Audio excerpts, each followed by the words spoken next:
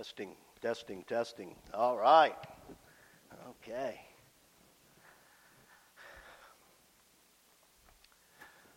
All right. I'm going to try here a little while. I don't know. I can't stand too long. I got a bad knee. Going in for knee surgery the 1st of January. So, but I'll do my best. Otherwise, I may park it back over here. Okay. All right. Before we get started, let's take it to the Lord in prayer. Father God, we just thank you for this time together, Lord, that you've given us, Lord. And Lord, I just thank you for the opportunity to preach your word, Lord, and the message that you've put on my heart to give them, Lord. And Lord, we welcome your Holy Spirit into this place. And may we feel your presence mightily here today. Thank you, Lord. And Lord, we just take all the distractions away, all the things that's going on in our life. And Lord, just put them aside. Lord, that we just put them aside and we focus on you and you alone today, Lord. And that, Lord, we take this message in and Lord, we leave here and we take it with us in our walk with you, Lord. We thank you, Lord. And we just praise your name, Lord. It's in Jesus' holy, precious name that I pray. And all of us say, Amen. Okay. All right. Okay. All right. The title of my message today is The Privilege of Proclaiming the Gospel. And it kind of goes along with the first song that I sang. You know, people need the Lord. You know, especially in these times that we live in, and especially what's going on over in Israel and all around, and you see the Bible coming to life. And but you know, time is short. So, but you know, that's probably what my message is about. And I'll start, you know, with Acts 1:8. Okay, but you will receive power when the Holy Spirit comes upon you,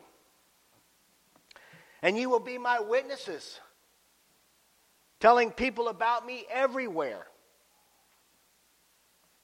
In Jerusalem, throughout Judea and Samaria, and to the ends of the earth. That's us. That's us as well.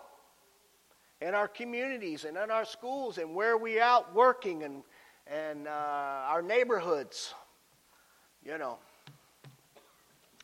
But you know, from cover to cover, the Bible proclaims the greatest news of all, the gospel of Jesus Christ. It declares that a repentant sinner can be eternally saved.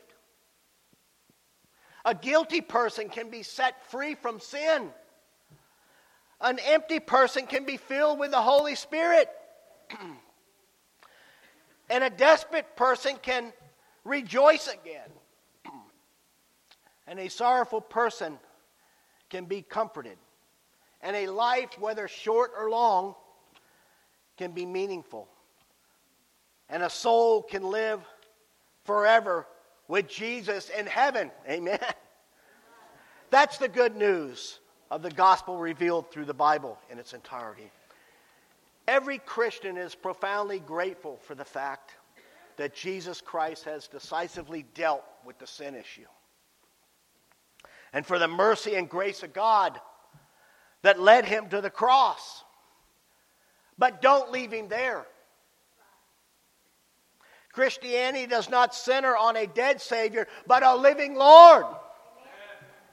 Salvation is more than the forgiveness of sins. Christ's work of reconciliation is not an end in itself, but a means to an end.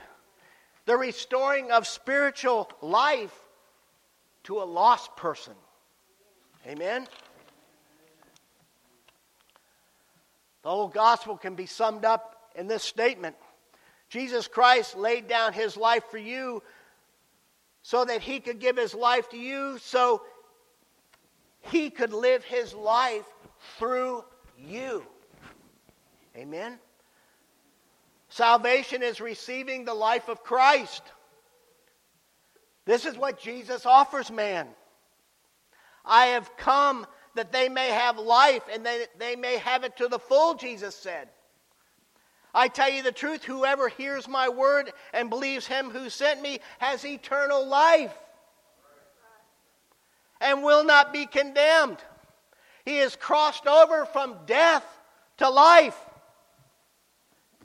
He described the process of receiving this new life in terms of being born in the Spirit. I tell you the truth, no one can see the kingdom of God unless he is born again. Flesh gives birth to flesh, but the Spirit gives birth to the Spirit. Let's read 1 Peter 1, 3 through 12.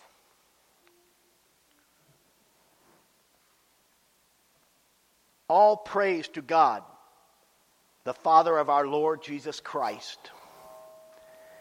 It is by His great mercy that we have been born again. Because God raised Jesus Christ from the dead.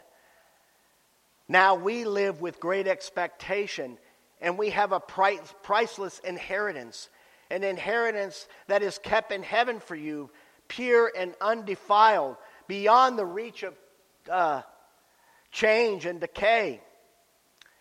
And through your faith, God is protecting you by His power until you receive this salvation, which is ready to be revealed on the last day for all to see. So be truly glad. There is wonderful joy ahead. Even though you must endure many trials for a little while, these trials will show that your faith is genuine. It is being tested as fire tests and purifies gold, though our faith is far more precious than mere gold.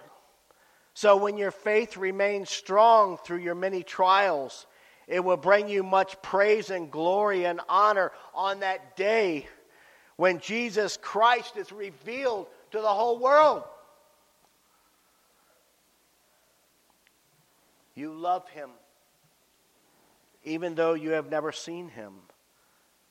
Though you do not see Him now, you trust Him, and you rejoice in a glorious, inexpressible joy. This reward for trusting Him will be the salvation of your souls. Amen. This salvation was something even the prophets wanted to know more about when they prophesied about the gracious salvation prepared for you. They wondered what time or situation the Spirit of Christ within them was talking about when He told them in advance about Christ's suffering and His great glory afterwards. They were told that their messages were not for themselves, but for you. And now this good news is being announced to you by those who preached in the power of the Holy Spirit sent from heaven.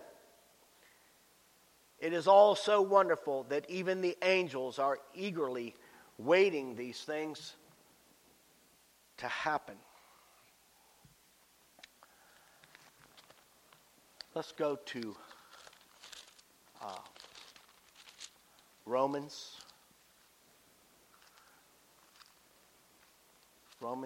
10, 9 through 15.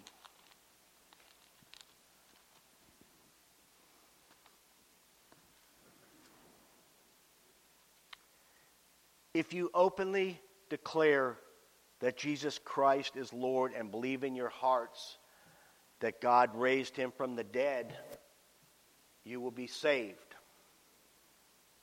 For it is by believing in your heart that you are made right by God, and it is by openly declaring your faith that you are saved.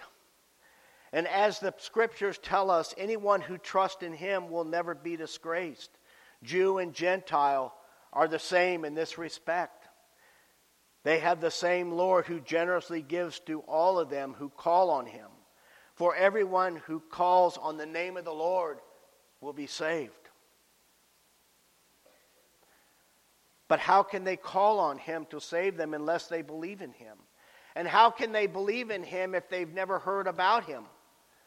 And how can they hear about him unless someone tells them? And how will anyone go and tell them without being sent? That is why the scriptures say, how beautiful are the feet of the messengers who bring the good news. And I want to stop right there. We are the messengers. We are the messengers to bring Jesus Christ to those that are lost in this world.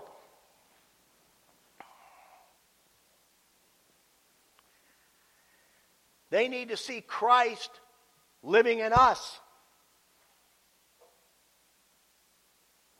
And I urge you, sometime after the service or when you go home today, make a list of 6 people.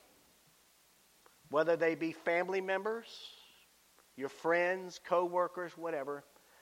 Those people that don't know the Lord. And you need to pray for those people. And somehow try and reach those people. But sincerely pray for those people on your list. That through you or someone else, they might receive Jesus as their Lord and Savior. Because we don't want anybody to be lost, especially in this time. Times are short right now. The time is short. So we are the messengers. And how beautiful is the courage of the believer who shares Christ with a neighbor. Not being ashamed of the gospel of Jesus Christ. Not ashamed to let them know that you are a Christian and what you believe.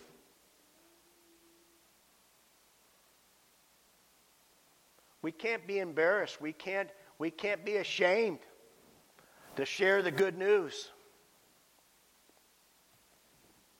And then how beautiful are the voices that fill the empty life with the Word of God.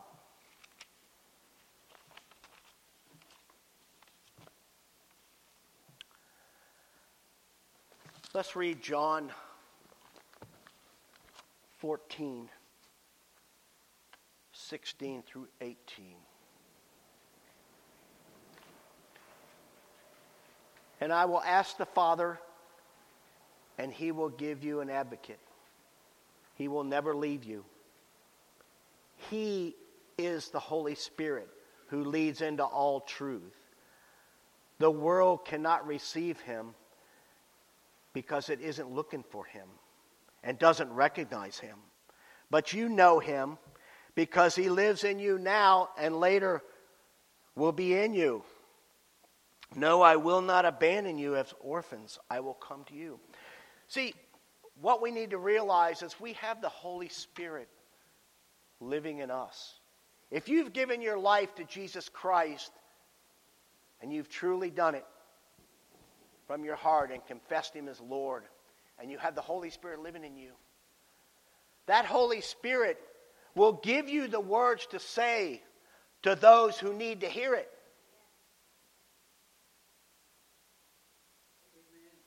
The Holy Spirit will help you and make a way for you.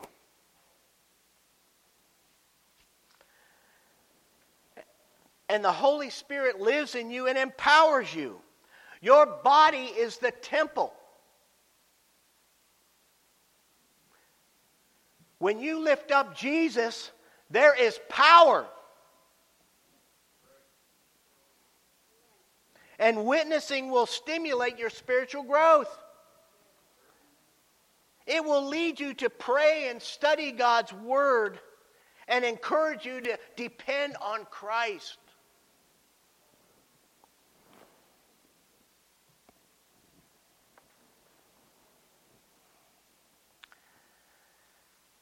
Witnessing in power.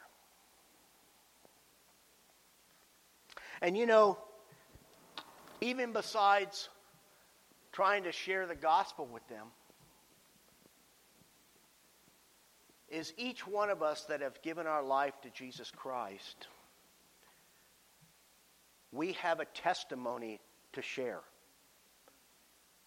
We have a testimony to share what Christ has done in our lives. I know I'm not the same person I used to be before I gave my life to Christ. I'm not the same at all. And I know each one of you are not the same if you've given your life to Jesus Christ. So we all have a testimony to share, as well as sharing the gospel of our Lord Jesus Christ. Because it's something personal that happened to each and every one of us when we accepted Christ.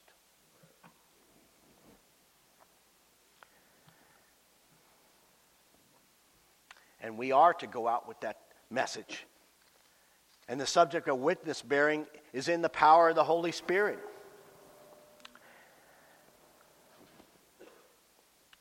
Let's read John 15, 26, 27 again. But I send you the advocate, the Spirit of truth. He will come to you from the Father and will testify all about me. And you must also testify about me because you have been with me from the beginning of my ministry.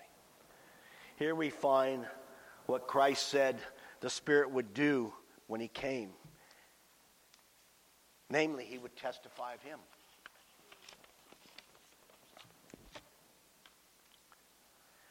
You know, when Peter stood up on the day of Pentecost and testified of what Christ had done, the Holy Spirit came down and bore witness to that fact. And men were convicted by the hundreds and by thousands.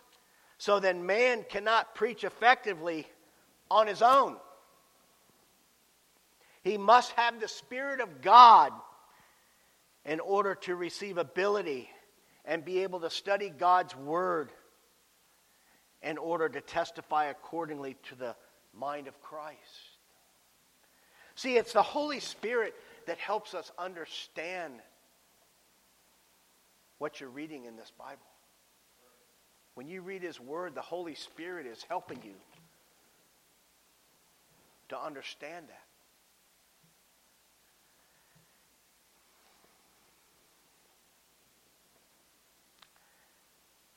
And what we need to do is to preach Christ and present Him to a perishing world. My friend, the gospel knows no geographical boundaries, no language or culture can hinder its power to save when it's faithfully proclaimed. It redeems people indifferent to God into passionate lovers of Jesus. That is the power of the good news that God reigns. You see, God reigns in the hearts of all those who repent and receive Him as Lord.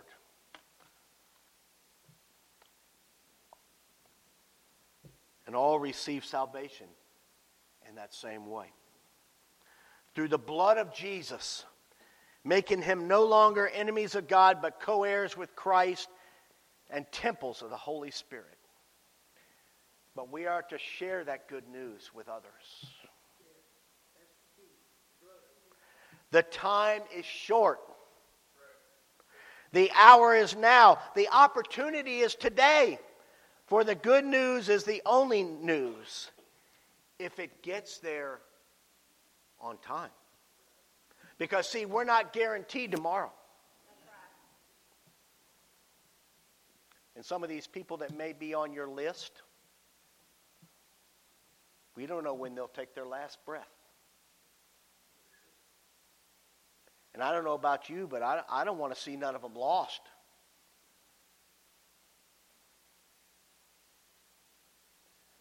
And so, the main thing of my sermon today is that we need to be the messengers and be able to share with people that desperately need to hear the word. Especially in this time that we're going through now with the world and the way things are going on. You all know, I don't need to tell you all the stuff that's going on in this world. It's not good, and it's getting worse.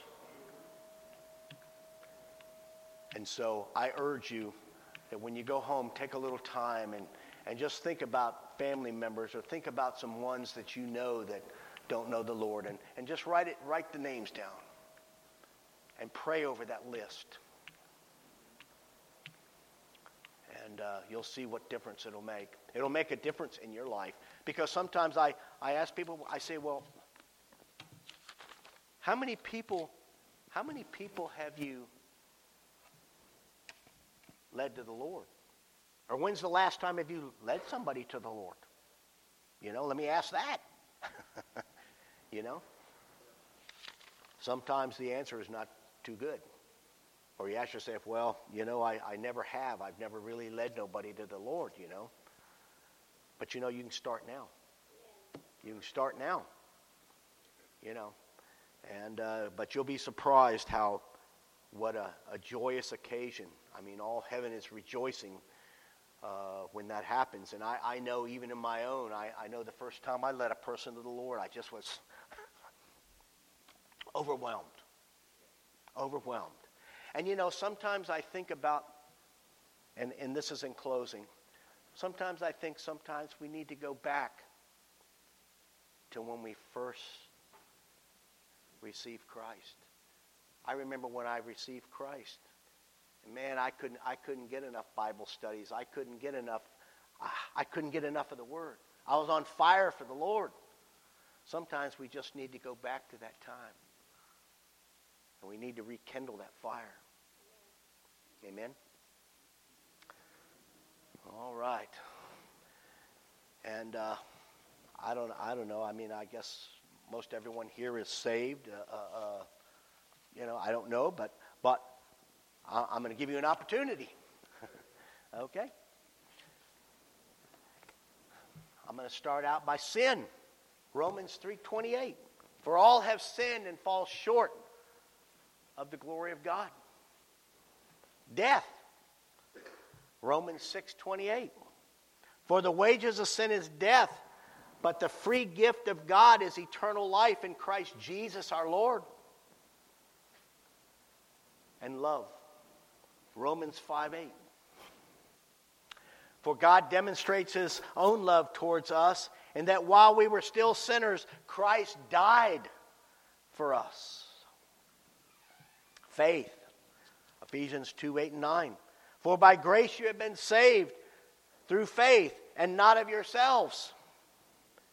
It is the gift of God, not as a result of works, so that one may boast. And life. Romans 10:9-10. If you confess with your mouth